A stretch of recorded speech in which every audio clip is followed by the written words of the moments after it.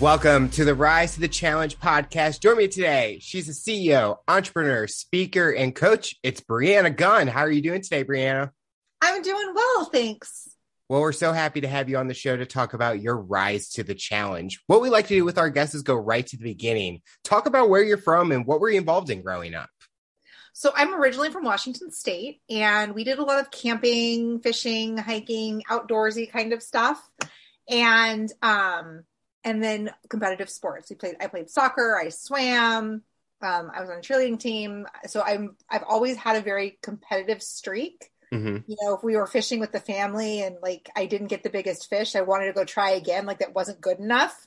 It's probably strange behavior for a 5-year-old, but you know, it worked. But yeah, that's kind of where I come from in my background. Was camping something that you always like wanted to do, or was that something like your family did and then they got you into it and you just kind of fell in love with it and continued with it? You know, it's funny. I whined and complained so much about having to like sleep on the ground and like the tent was wet and there was always something. But it's so funny how retrospect gives us a different perspective, because looking back, all I remember are the campfires and, you know, the cookouts and the fun stuff. Yep. And I remember the stuff that I whined about and like drove my parents nuts, obviously not, you know, complaining, but it's not the highlight. So yeah, so we're actually in the process now, because I have children of my own, of looking into like campers and things, because my poor husband, he doesn't mind sleeping on the ground. The rest of us do. See, I remember camping when I was younger, and the only time I really remember is we were at my dad's friend's house and it just started pouring and we're just stuck in the tent. And I'm like, I ain't doing this again. And then the next time we did an RV and I'm like, can we just do this forever? Like, let's stick with the RV. But I think it's one of those things, like when I get older, have kids, it's like, I'll teach them the tent way so they can experience it and then try the RV so they get both viewpoints. So right. I think you kind of remember it. It's like that bonding experience. You remember the positives from it, but as much as at the time, it was kind of like, can we have a bed? Can I sleep comfortably? Well, and then on top of that, when you're dealing with putting up a tent, you've got to put up the tent, yeah, put down the tent. Whereas an RV, you pull it in, you park it, you level it, and you're good. Yeah, it saves so much time. When you were doing competitive sports, was there something that you learned about yourself doing it? I don't like to lose. You talked about the competitive part. I didn't realize how competitive I was until I looked back and started like examining how intense I get when I'm competing, which is why I don't compete anymore.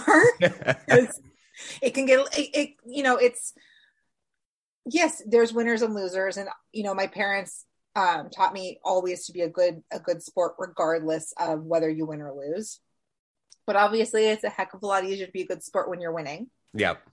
And you know, there were times when, you know, we got our tails beat off in soccer and didn't want to go high five the other team, didn't want to talk to them, didn't want to. And, you know, my dad was like, no, like, this is part of it. You don't get to pitch a fit and run away just because it didn't go your way today. And so I think that was the biggest thing I learned about myself, was that I'm hyper competitive when I get something. And I was not even that good, to be completely honest. But, you know, you catch that first win and you want more of it. Mm-hmm. And so just understanding that sometimes sports can just be for fun, and that the competitiveness can draw into other things as well.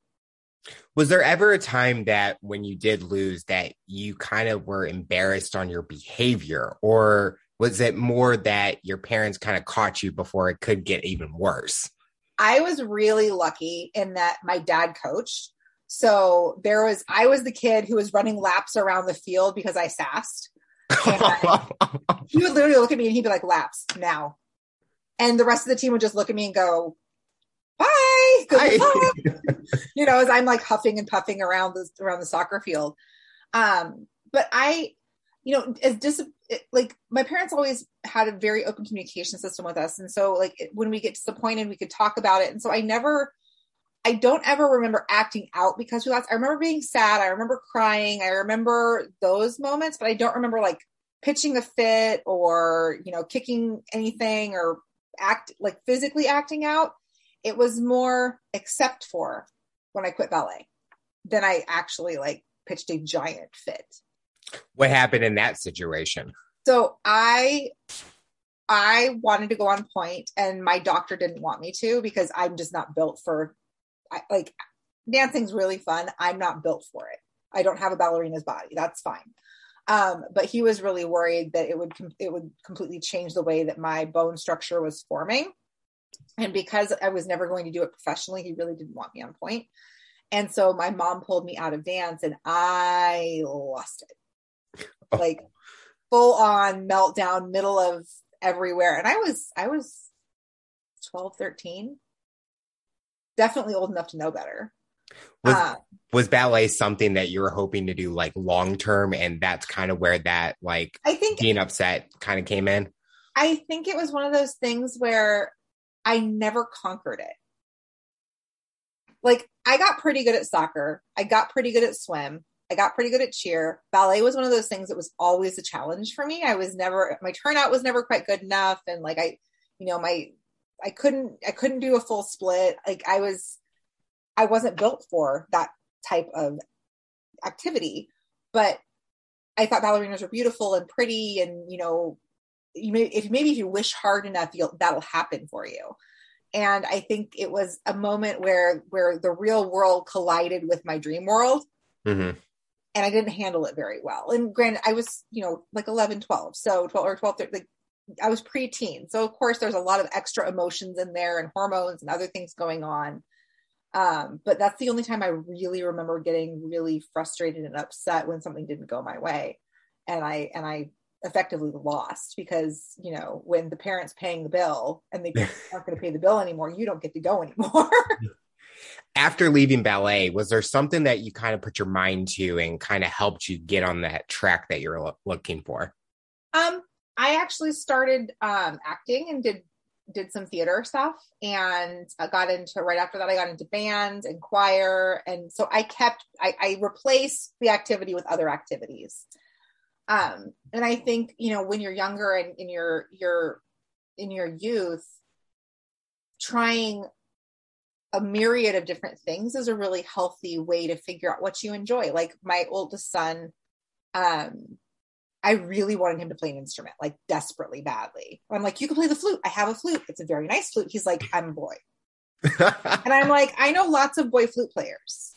And he's like, that's fine. I don't want to play the flute. I'm like, well, what instrument do you want to play? He's like, the drums. I'm like, well, you can't play the drums because they're all taken. And he's like, well, I don't want to be in band then. And my heart just broke. Oh. Like because I was a band geek and I have such good memories of being in band.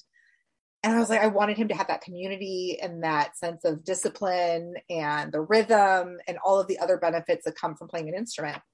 And so my husband, being the mediator that he is, was like, what if he played guitar? And my brain was like, that's not even an option. That's not an instrument that's in marching band. Marching band is, you know, and I went off on this little thing and, you know, after the kids went to bed, we were talking, he's like, why are you so hung up? And I'm like, I don't know. You know, but I think those things that make big impressions on us when we're younger, those activities that when we are filling our time, just trying to figure out what we're really, really good at. When we do find the thing that we're good at, because I was really good at playing the flute and I was really good at flags and rifles and color guard.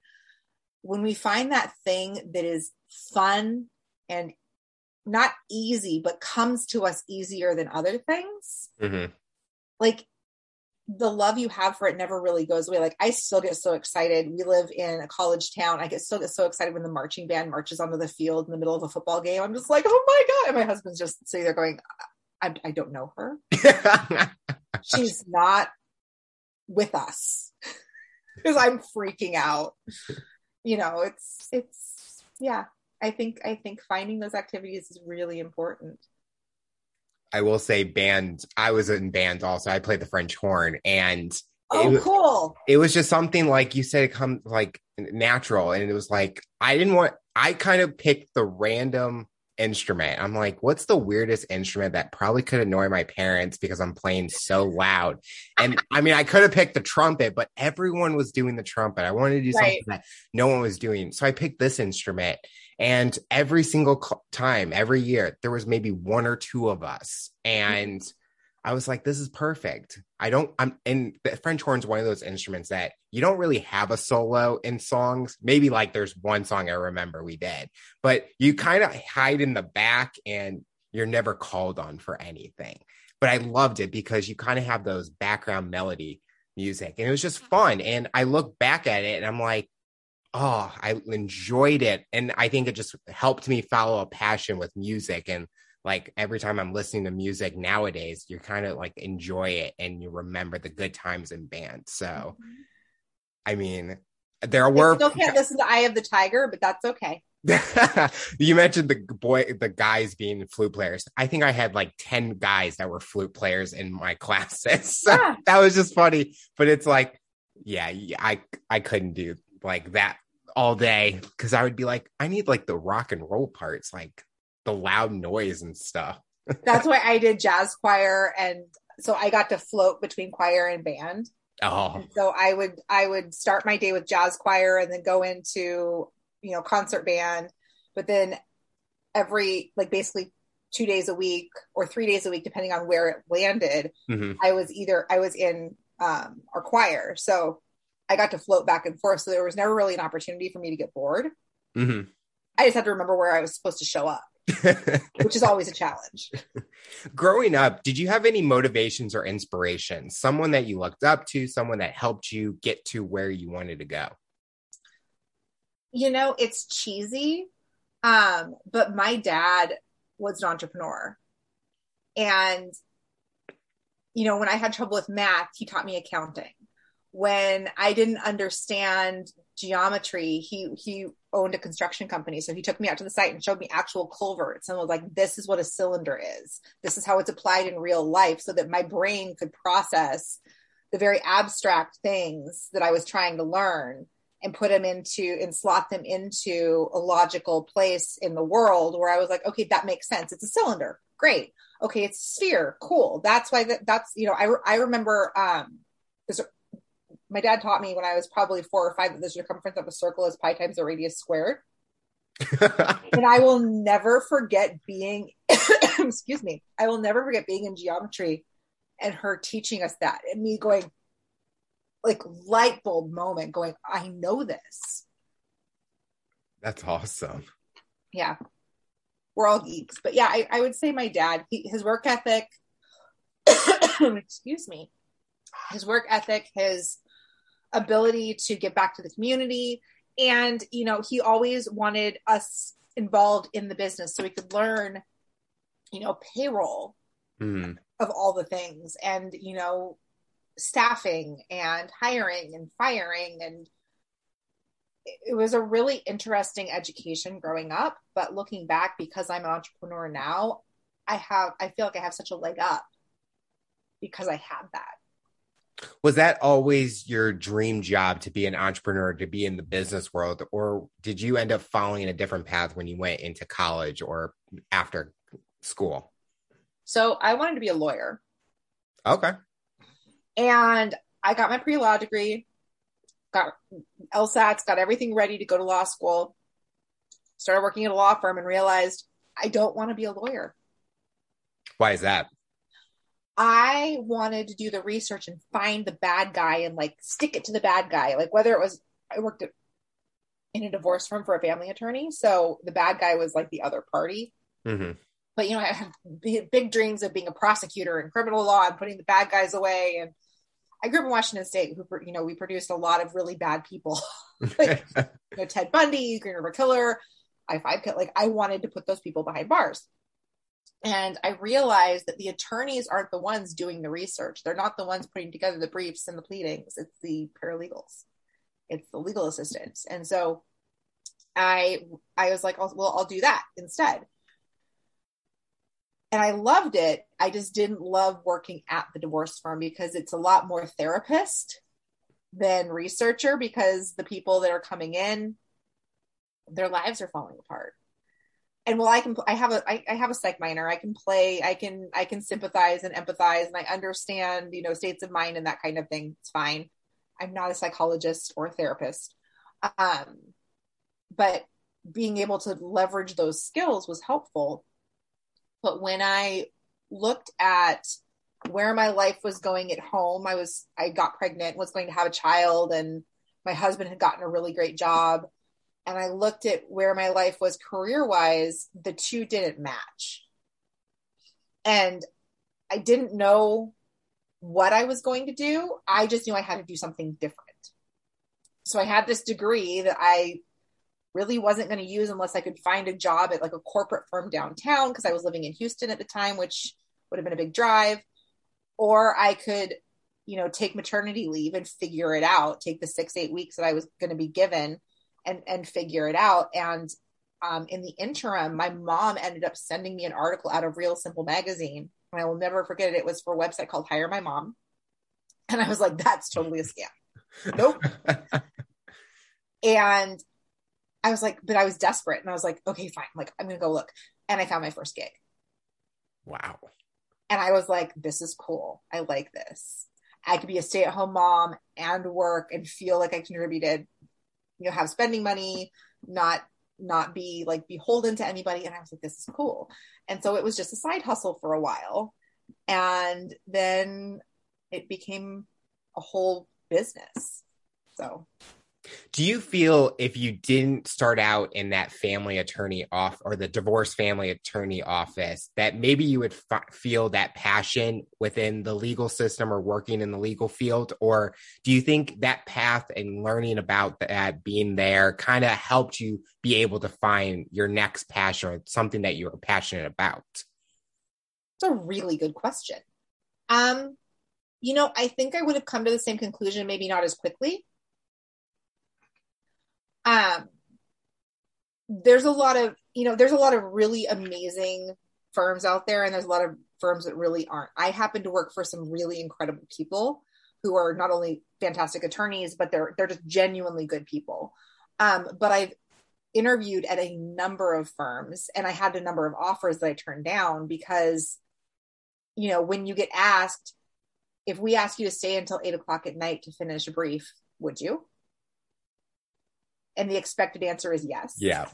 Would you show up at 5 a.m. to interview a client and still you're making the 40-hour salary and you're not getting paid overtime? It doesn't jive well with how I wanted to run my, I realized I would never see my kids. And, I have friends who are attorneys and they have a great work-life balance. I'm a workaholic, so it's beneficial for me to be at home because it's, as we're doing this interview, it's 8:00 at night right now. My kids are on their way to bed. I got to read, some weird treehouse book in Titanic. I don't even know, with my 7-year-old and, spend some time with them. Whereas if I was working at a law firm, I might just be getting home and they're already in bed. This might be pushing it, but think about if your kids were now the age and you were at that firm, would that change your opinion? Because you talked about your kids were young at the time, so that you wanted to be home, spend the quality time because you want to make sure that they are getting fed, taking care of stuff. Or would it be okay now to be able to do that? Because if it's late at night, they would understand a lot more. They would be a lot more understanding. Working nights and weekends doesn't appeal to me. Mm-hmm. I think it would have run its course where I was like, okay, I'm a little bored with this. Like it's wearing on me. It's the stress of it or whatever it was. But realistically, I think that, it's funny you mentioned that because my husband and I have talked about me going back to law school and getting my degree and then working at the legal aid clinic or something. And I think it would be fun. I don't think I'm ready to do that yet. Mm-hmm. It's definitely not off the table at some point, but it's one of those passions that occasionally I get really excited if an attorney hires me to write a brief or something. Cause I'm like, ooh, I get to put cool. but it's more like, you know, we were talking about sports and competitiveness. It's law is like ballet for me. It's something that I am good at. I'm very good at research. I'm very good at finding what I need. I'm very good at writing, but it's ballet where, you know, what I do now is marching band. Okay. Yeah. I think this is the first time I emailed you and I got that response right away. And it says, oh, I don't work after a certain time. I don't work on the weekends. I'll get to you. I think it shows a lot in you that you kind of be able to balance work and personal life. And I think a lot of people, sometimes with families, they focus so much on that work and they kind of lose out. And then those kids kind of suffer because they don't get to spend that quality time. And sometimes they're at those age where they need that bonding time because those are the big moments that they're going to have. So kind of shows in your passion, or the passion you have, that your family is important to you, but you're able to continue to do your passion with work at the same time. Yeah. And it's funny that autoresponder I put in place to check myself, because I have that competitive desire, that need to be the best, that need to always be on top of it. And that can be a hindrance when you do work I'm in my basement right now. You know, my kids are upstairs. Like, it's not a super long stretch for me to walk upstairs and like go to bed or get lunch. But I found that without checks and balances, I was not actually shutting anything off. I was on my phone checking email, you know, at 10 o'clock at night. I would wake up at 2 a.m. and check email. I would, you know, come downstairs and work. And so I set up that autoresponder so that I could gut check myself and say, these are my working hours. And then it was just a reminder. And then I never stopped. I never turned it off, because it's such a good reminder for me. I'm like, I know people are getting a response, so they're not waiting.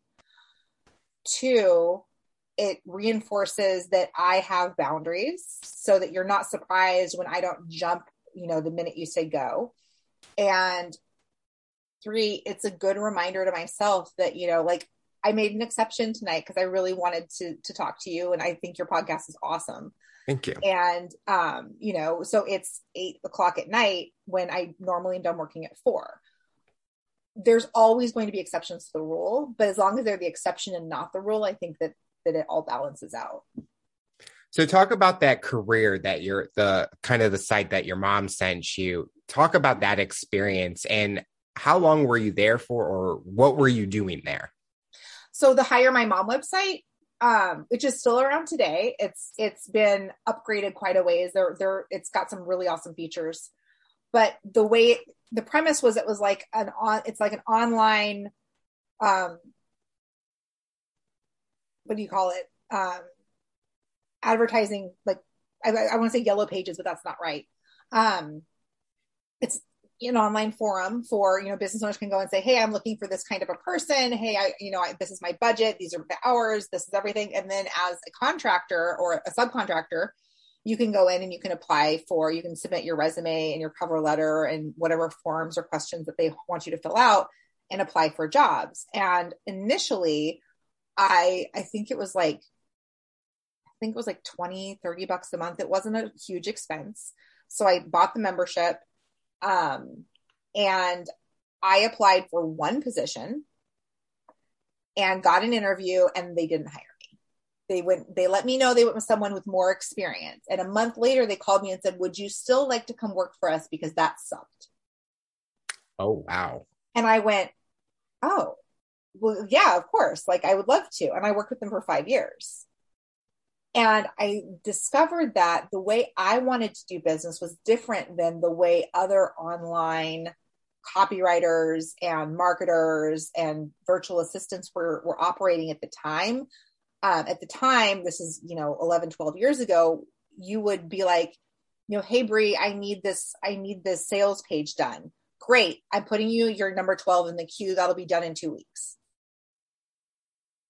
Which is fine. And there are still people that operate that way. I don't. I have, if we have a contract going and I've promised you copy your content, you're going to have it within 14 days.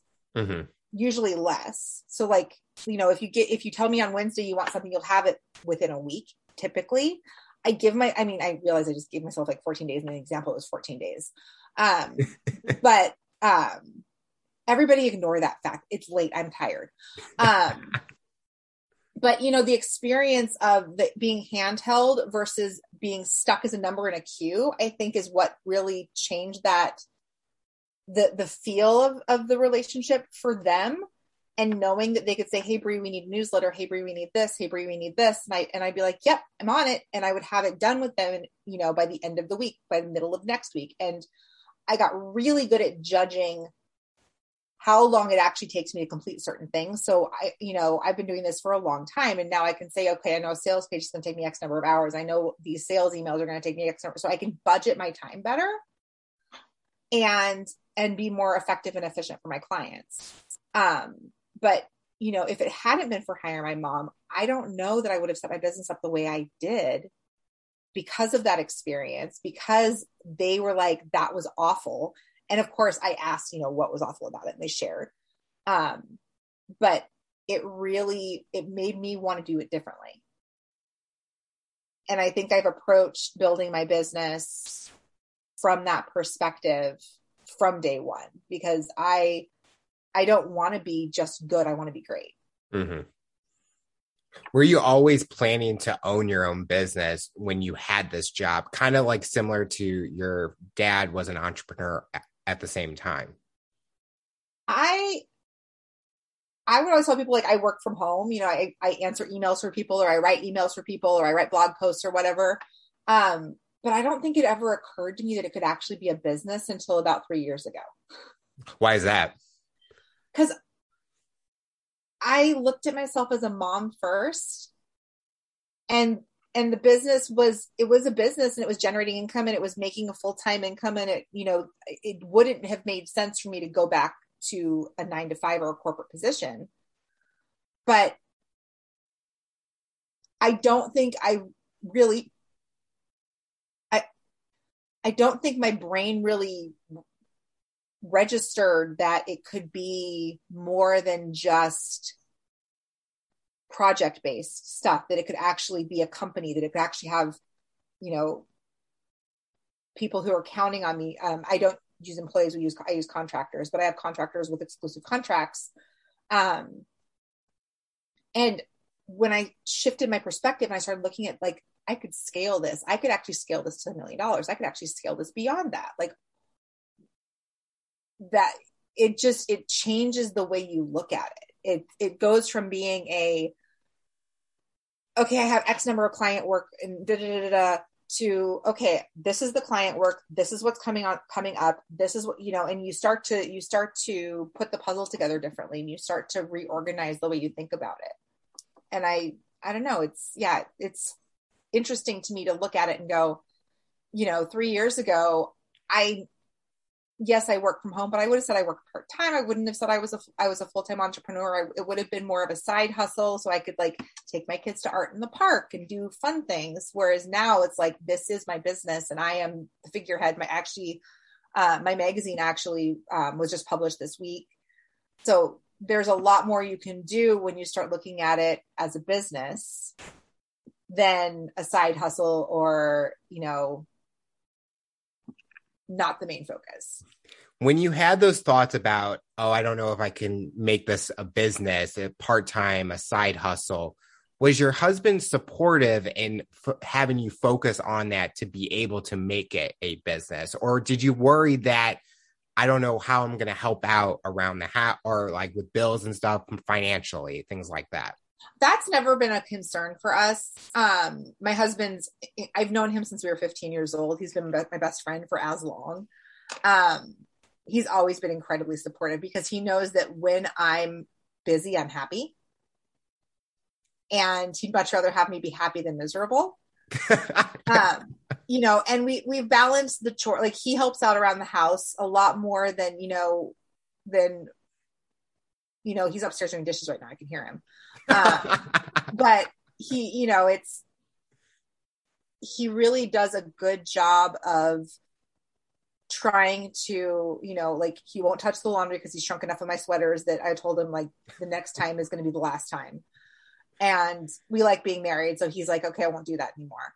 But we do divvy up the chores, and the kids are old enough to help out too. They're responsible for their own bedrooms. They're responsible for cleaning their bathroom. They're responsible for the dishes. So that helps. But, I'm not going to lie. It's a whole lot easier if you can hire a housekeeper. That's true. Yeah. Did you have any personal challenges that you went through with the business, personal life, things that kind of challenged you and helped you grow as an individual? My son, who's 11 now, my oldest, got very, very ill about 5 years ago. And I wasn't sure we were going to make it through. He had an 80% chance. He was given an 80% chance of survival. And I was pregnant with my second child, which I know you can't really sympathize with, but I had, a business I was running and a baby coming, and this kid who was, sick enough to get on the Make-A-Wish list. And I had to make a really hard choice, and I shut my business down. And I called my clients and I said, listen, I'm in the hospital in the ICU with Calvin, who's my son. And I hate to leave you in a lurch, but I have to pick. Mm-hmm. And I picked, and I would do it again in a heartbeat. And a lot of people don't understand that, and that's okay. I had and still have incredible client relationships. And I mean, we're talking people who are like, you just let us know when you're ready to come back. Like, we're going to hire temporary help because we don't have a choice. But when you're ready to come back, you tell us, and we will make sure that your position is still here for you. I was never, and if they hadn't, that's okay too. But everyone went out of their way to make me feel like this wasn't the end, if that makes sense. And if it was, then that it was a fun ride, and that's great. But I learned a lot about myself and my boundaries and my limits and my need for sleep and my, how much stress I could really handle, and what I thought was stress is cake. Mm-hmm. That I would not wish that experience on my worst enemy. But because of it, my business is stronger because I knew what I wanted to do differently, so that if I did have to step away again, I would have a plan in place. So I didn't have to call everybody and be like, I'm sorry, you don't get your work. And I wanted to make sure that I was set up so that if I did have to step away from my business, I could, and now I can. And it made me appreciate family, because, we didn't come through it unscathed by any stretch of the imagination, but it forced us to communicate at a whole other level. When you're having to flush your kid's PICC line because it goes directly into his heart and you can't screw that up. Mm-hmm. You have to have very, very real conversations. When too much of the medication could be toxic, you have to know exactly what was dosed and when and how. And I mean, we got organized on a whole other level. I had like charts of every week. We had a chart, and it would like, you had to sign off which meds he got and when and what time and who administered them. And, it pushed me in a really, really different direction than I thought I was going to go. But I think I came out of it stronger. I know my family came out of it stronger, and I think my business came out of it stronger. So I think overall, although, like I said, I would not wish to repeat it. I think that without that, I would probably be in a very different place. Were you shocked that your clients had that kind of attitude and support for you, and that they wanted what was best for you, and they understood why you had to make those hard decisions? I think I was at the time, but I couldn't process it. And then looking back, they're just really good people. I tend to work with people who have a heart versus not. Because that's not something you can hide for very long. Correct. Yeah. Yeah. So, you figure out, oh, you're one of those people. Okay. And we're done. And I just weed those people out so that I can work with the ones that are, excited for your successes and want you to be healthy and happy, and who understand that family does come first. How is your son doing? Is he still going through those things, or is he doing a lot better? He's in remission completely. He's been in remission for, 4.5, 5 years. His chance of relapse are less than 5%. So he still has to go see the doctor every 3 months, but he's a totally normal 6th grader, wow, which is just phenomenal. It kind of just shows he's kind of like our logo is a phoenix. He kind of had that phoenix moment where he was rising to the challenge. He's obsessed with phoenixes, which is really funny. Him and I could be friends, because I Phoenix means a lot to me, because I also like anime, because if so, then I should probably leave and I'll go get him. No, unfortunately not. I mean, me either. I only watched like one anime when I was younger, but I'm not obsessed with it. Like people are, like how big the culture for anime has gotten. Oh yeah, now. It's huge. I mean, people start naming shows. I'm like, hold on, what? I didn't say that again. Like I haven't even heard. And then I see clips. I'm like, I can see why you can get addicted to this. Yeah, he's really into. We found some little anime books that are like age appropriate. And he's just devouring them, which is great because he's reading. Yeah. But he tries to talk to me about them, and I like just nod and smile, and my eyes glaze over, and I finally have to be like, I love you so much, but you know what I don't love? Anime. And he just looks at me and he's like, you're really mean. And I'm like, yes. Yeah. My mom does the same. I'll just start talking about topics. She goes, mm-hmm. And then I go, were you even listening to me? She goes, no, not really. Yeah, pretty much. She's like, I love you, but I don't love this. Yeah, we don't have the same likes on that. So I totally understand. When did you want to become a speaker? How did you find that passion? What is your main mission when you're speaking with an audience? I became a speaker by accident. I got nominated by a friend who was like, I need someone to speak for me at this conference. Can you come? And I was like, I can. And I had so much fun because I love to educate. And so my primary objective when I'm speaking is always to educate, whether I'm talking about copywriting or funnels or telling my son's story.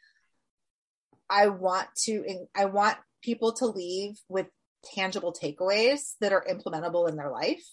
Whether it's saying, when your friend goes through that really huge health crisis, when they have cancer, when, their kid is sick, don't ask them what they need because they don't know. Mm-hmm. Be the one to set up the meal train. Be the one to come over and say, I am doing your dishes. Don't ask. Tell them what you're going to do, because they may object slightly, but I guarantee you they are going to be so incredibly grateful that you are their friend. Because when you're in crisis, nobody has the bandwidth to say, oh, well, actually, I need you to go to the grocery store and here's a list. No. When you're in crisis, you're like, crap, there's no food in the fridge. Now what? Because you can't even fathom ordering out. Mm-hmm.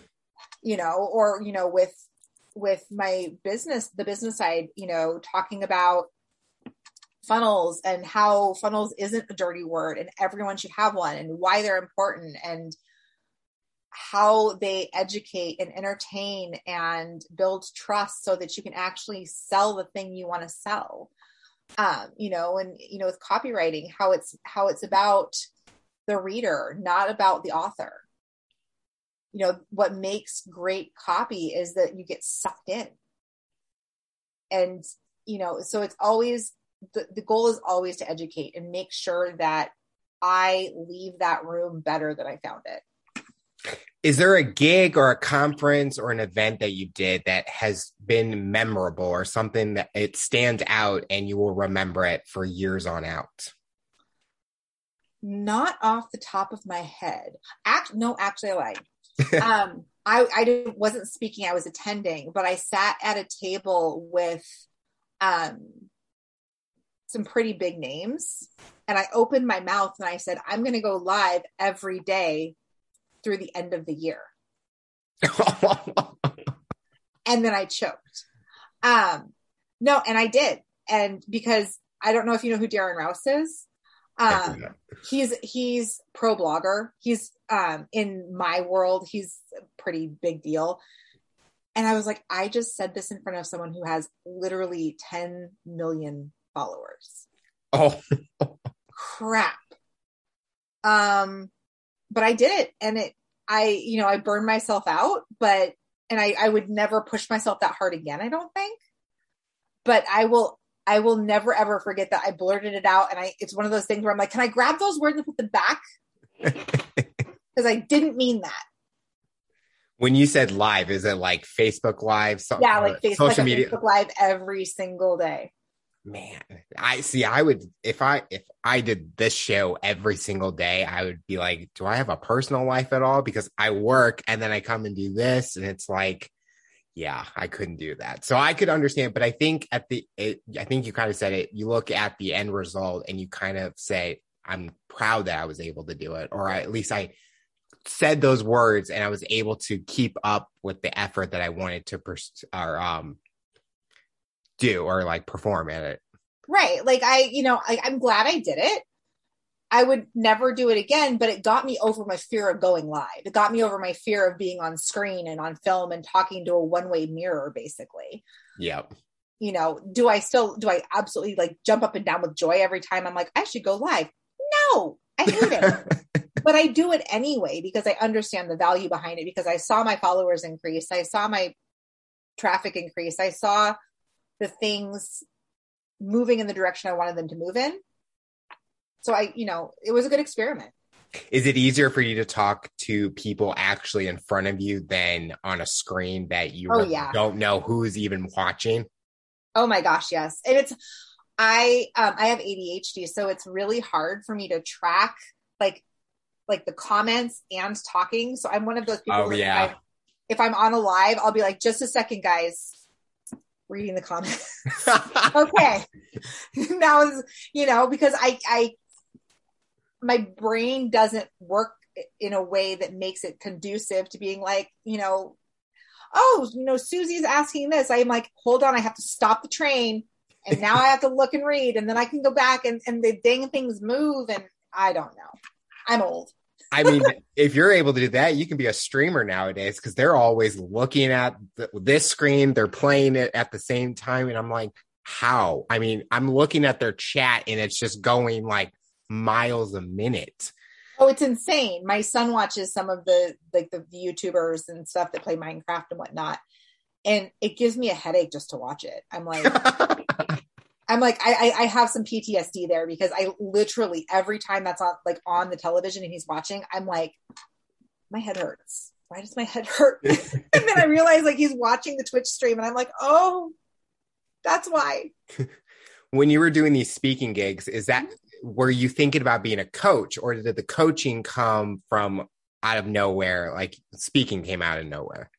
It really, it's one of those things where it really came out of kind of left field, and that I was not ever planning on being a coach. But people kept asking me if I would help them with this, or if I would help them with that, or if I had advice about this. And so I was like, well, maybe, I was like, I'll just offer it to somebody. And they said yes. And I was like, oh, this is a thing. Okay. And so what I do is more consulting, I think, because I'm not going to be over here and be your rah-rah cheerleader. I'm going to help you with the grounded answers. And if I don't know, I don't know, but I can at least be like, this is a direction we should look at. Mm-hmm. And I think the copy is still my mainstay, but there's a lot of people who want to do what I do. And so I help them build their businesses in that way.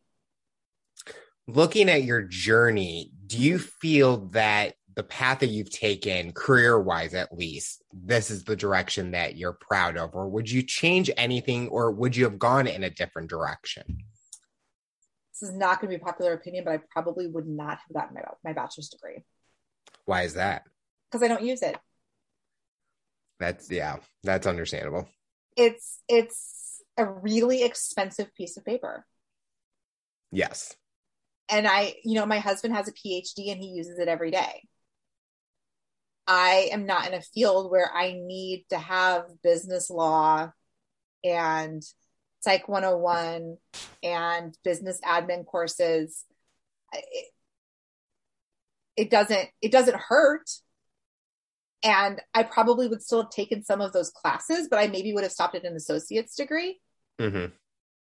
So I could have the business background and the economics and those pieces of the foundational pieces of the business stuff. But yeah, I probably would not have completed a bachelor's.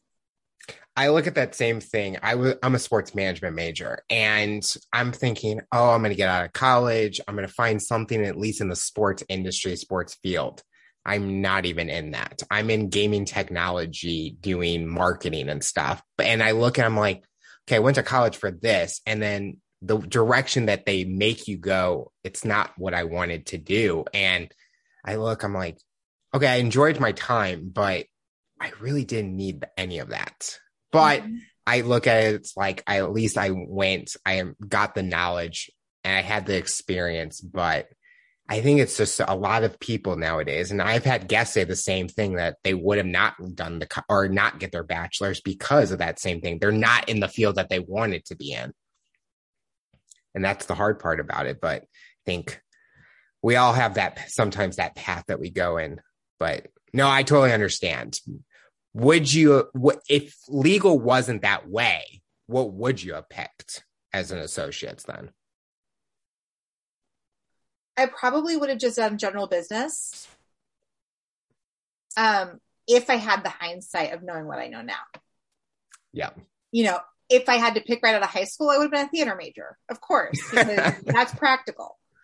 But if I had the benefit of hindsight, I probably would have just stopped with the business classes and finished there. So I have to ask, because I see it all on your wall. I see a lot of like Mickey Mouse. Yeah. I guess Disney. Is that something that you take part with your family and you build that experience because you're able to balance the work and family relationship? Mm-hmm. Absolutely. I do Disney trips solo and with my family. I actually just got back from Disney on a solo trip, and I'm taking the family in a couple months. So we try to go. The kids love it. I absolutely love it. Obviously, I have my Mickey ears and my magic bands and my Simba popcorn holder and all that good stuff. But I think it's important to still have fun. And Disney's one of those places where I can relax, which seems counterintuitive when you think about the crowds and standing in line and everything else. But I don't know. Some people meditate. I go to Disney. But Disney is relaxed. Even if you're staying in those lines, you're not thinking about work or right. anything. You're enjoying the queue. You're just enjoying it. I mean, I will stand in a line instead of being in a 5-hour meeting and like at home. So I totally right. And at least the line is moving. Yes. When you go on those solo trips, what is the main mission you're trying to get out of it? You talked about the relaxation, but instead of going with your family, you go solo. What are you hoping to accomplish on those solo trips? Usually it's to decompress. It's so that I can, see the screaming child and walk away and not have to deal with it. And I've done that frequently. In fact, the last time I was down there, there was a mom and she was just like, her toddler's having a massive like meltdown of epic proportions. And she's also having a meltdown. And she looks up and she's like, just tears streaming, mascara's gone. And I'm like, you're actually doing a really great job. And she's like, really? Yeah, you really are. And it recharges my batteries, so to speak. And it allows me to get back into that kid creative energy. And as someone who is a creative for my business, it's really important that I'm able to maintain that creative energy, because without it, I can't write my clients blog posts. I can't write emails. I can't write sales pages. I can't do any of the things that I do. And so I really do try to do something to get away and, unplug every quarter or so. I wish I could do that. Just take a trip every quarter, do all that. We'll get there. What do you hope for the future for you personally and professionally? What are you hoping to accomplish? I would really like to get back on my skates. I broke my leg practicing roller derby about 4 years ago, and I've not had skates on in a hot minute, and I really want to get back on my skates. Personally. Professionally, I want to keep building what I've been building. It's been really, really fun. I'm very fascinated. How did you get into roller derby? There was a Groupon involved. But truly there was a Groupon involved. It was like $10 for 30 days of roller derby classes. And my girlfriend and I were like, that would be a fun way to get in shape, because we both skated when we were younger. And suddenly I'm learning how to hit people and block people and stop and jump and turn and do all these things that I'm not coordinated at all. And it was the most fun I've probably ever had. Mom's just going out to play some roller derby, just throwing elbows every single night. I used to bring my boys with me to practice. And so they'd go hang out with the kids, and then we'd all be on the track practicing, and our kids would be like running around. As we're skating around in a circle, really, really fast, we're like, slow down, don't run in here, stop it. We're doing the exact same thing. So. Well, you talked about with ballet and doing that kind of activity. Did that kind of help at all with roller derby, or was it? Oh, I think so. I'm thinking like it's got to be the coordination, because you're on I've seen those ballet shoes. They're, I guess, the blocks that are in them. Yeah, the paper mache. Yeah. So I was thinking that's got to work in your favor. Yeah, I was never sadly, I was never super coordinated. But I was a good blocker. I could stay in one place and get low enough, and I had good enough balance that I could stop people from getting through the pack. And that's what really mattered. But yeah, I think between all the sports I played leading up to that helped, with your endurance, with your athleticism, with teamwork and team building and all of those pieces. It's funny how things like slot together when they're supposed to. No injuries at all during your other than a broken leg? No. Broken leg? Oh, wow. Yeah, I wish I could say I was like on the track and got hit. No. I was at practice and I was goofing around on my toe stops. And my leg went one way and my butt went the other way, and I heard a snap, and that was the end of it. Oh. Yeah, my husband was not happy because we had a Disney trip the next week. Oh, did you still go on it? Oh, yeah. Oh, yeah. Oh, yeah. It was my son's Make-A-Wish trip, actually. And so he had me and the Wish kid and my 18-month-old and me in a scooter. And poor guy had never been to Disney World before, had never been, that's not his jam at all. And he was not happy. He handled it like a champ. But we got home and he's like, never again. Oh, poor kid. Yeah. The final question I'll ask you, for someone that's listening to this interview based on your journey and experience, what tips or advice would you give them to overcome obstacles, accomplish their goals, and rise to the challenge? Say yes whenever it makes sense, but don't say yes to everything. When you're given an opportunity to learn a new tool or take on a new role or step into something, a new container, take it. Mm-hmm. If it makes sense. If you have hesitation and it's valid hesitation, meaning you're going to physically get hurt, mentally get hurt, it's going to cost you, a boatload of money that you don't have, then, say no. But for the most part, I got to where I am because I was not afraid to say yes to opportunities as they were presented. When someone was like, hey, do you want to learn this new software? I said yes. Hey, do you want to write this for us? I said yes. Hey, would you be willing to check email? Yes. And do I do all of those things now? No. I'm at a point where I know what I'm really, really good at, and I know what I really, really hate. And I was able to take the things that I don't like or I hate off my plate so I can just do the things that light me up. And I realized that not everybody has that ability, but I do believe that whether you're working for yourself or working in corporate, if you take the opportunities as they're handed to you and as they make sense and as it's safe for you to do, you have no idea where the trajectory, I swear I can talk, the trajectory is going to take you. You know, I look at where I've been in the last 11 years and I sure did not think I was going to be here. But I also would not change the journey for the world. So don't be afraid of new opportunities. Say yes when you can. And if you have a passion, follow it.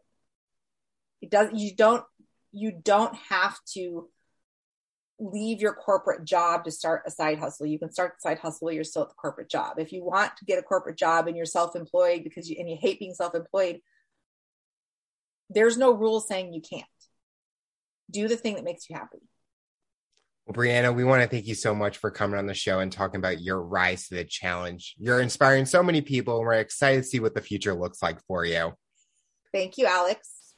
Tune in next time to hear my next guest talk about their rise to the challenge. Remember to follow and subscribe on all major audio platforms, and make sure you subscribe to our YouTube channel for the full-length episode in video format.